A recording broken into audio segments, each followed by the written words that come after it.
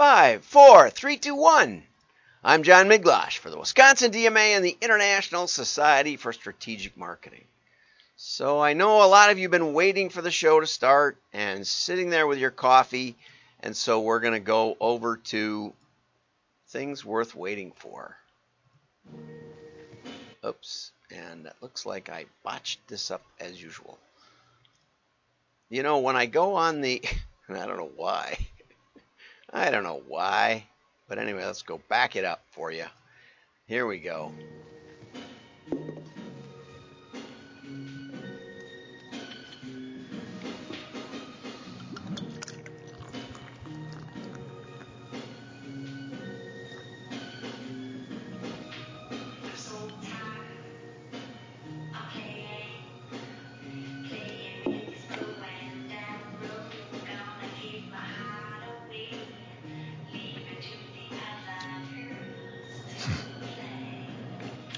Well worth the wait. No Time to Die. Cinemas, September 30th, co-sponsored by Heineken. I don't know. It was nice watching him pour the beer. Okay, I want to talk for a second. This might go on longer than I intend, but how I look at data, how I just off the top of my head say, this looks like good data or this looks like terrible data. And if you notice, most of the time I say, this looks like terrible data.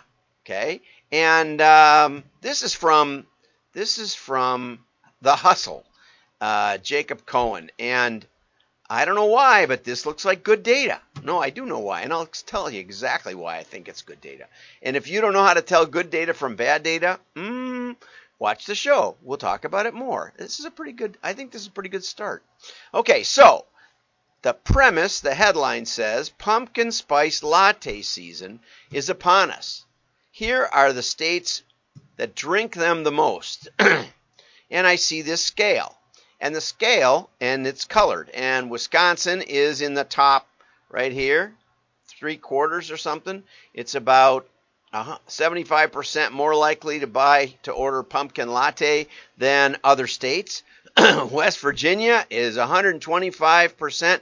And now I say something interesting because I say, okay, 125%. So we're obviously not looking at the number of or the percentage of lattes by state. We're also not looking at the percentage of lattes per order at Starbucks in a day. Okay, so we can rule out some stuff.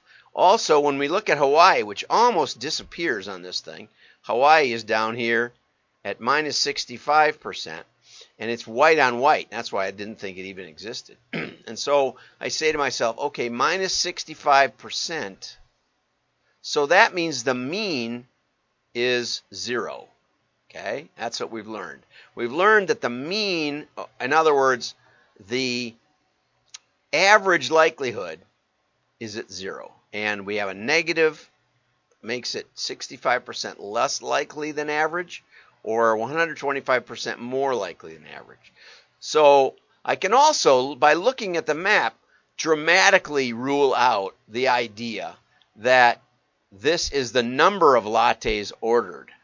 This is like a percentage of lattes, of pumpkin lattes across the country. How can I rule that out? Easy. New York, California, even more so, are in the low end of the scale. They're right down here by Hawaii. And Minnesota. Now that was one, because I'm looking at this data and I'm saying, perhaps there's a trend toward colder or more rural. You know, West Virginia is beautiful. It's woods and hills and just a beautiful, beautiful state, I think. It's one of the most beautiful states. It doesn't have Rocky Mountains, but it has, some pretty good size. They call them mountains out there, but not if they've ever been out west. But anyway, so the mountains of West Virginia are beautiful. They're mostly rural. Even their capital is pretty small town, and nice people. And so I know a lot of people from West Virginia. They're really nice, and they're not the hillbillies you think they might be.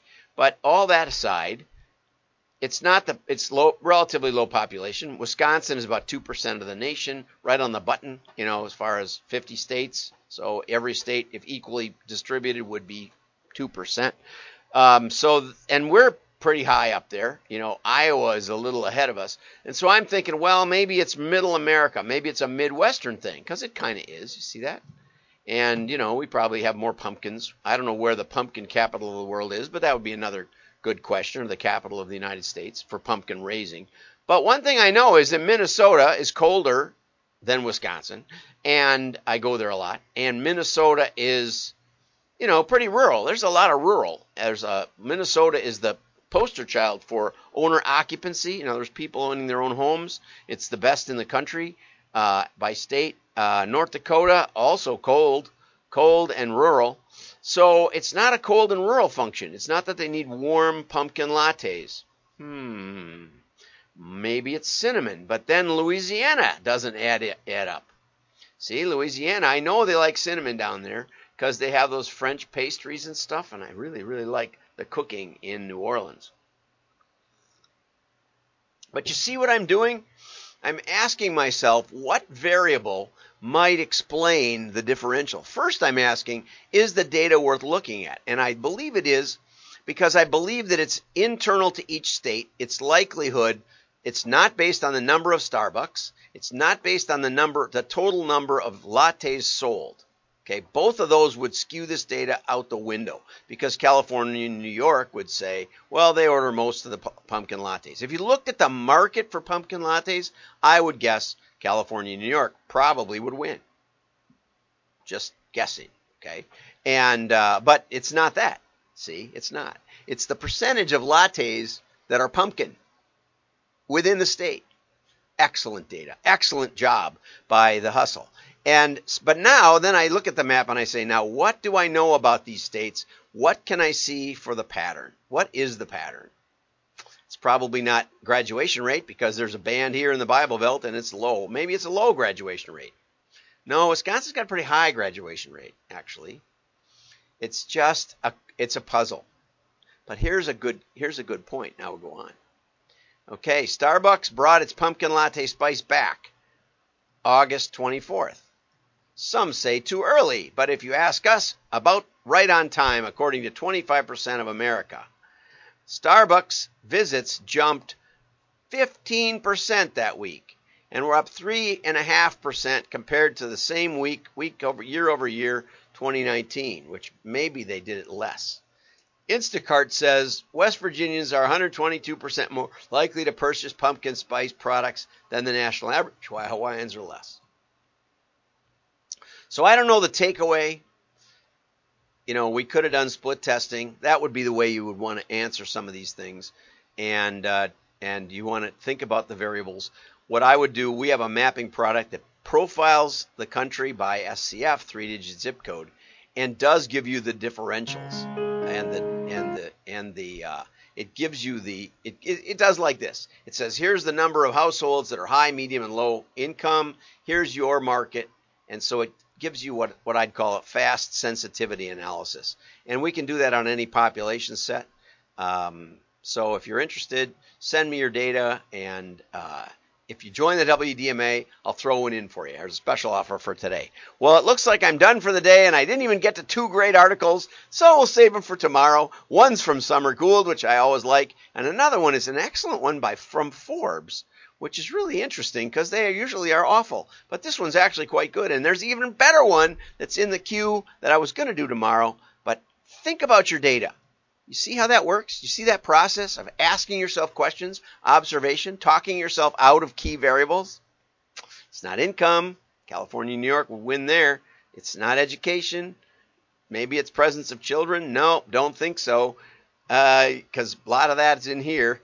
It's really an interesting puzzle. And if you have thoughts on it, I welcome your thoughts. Have a great day. Like and share. Your friends will know you're smart. Bye-bye.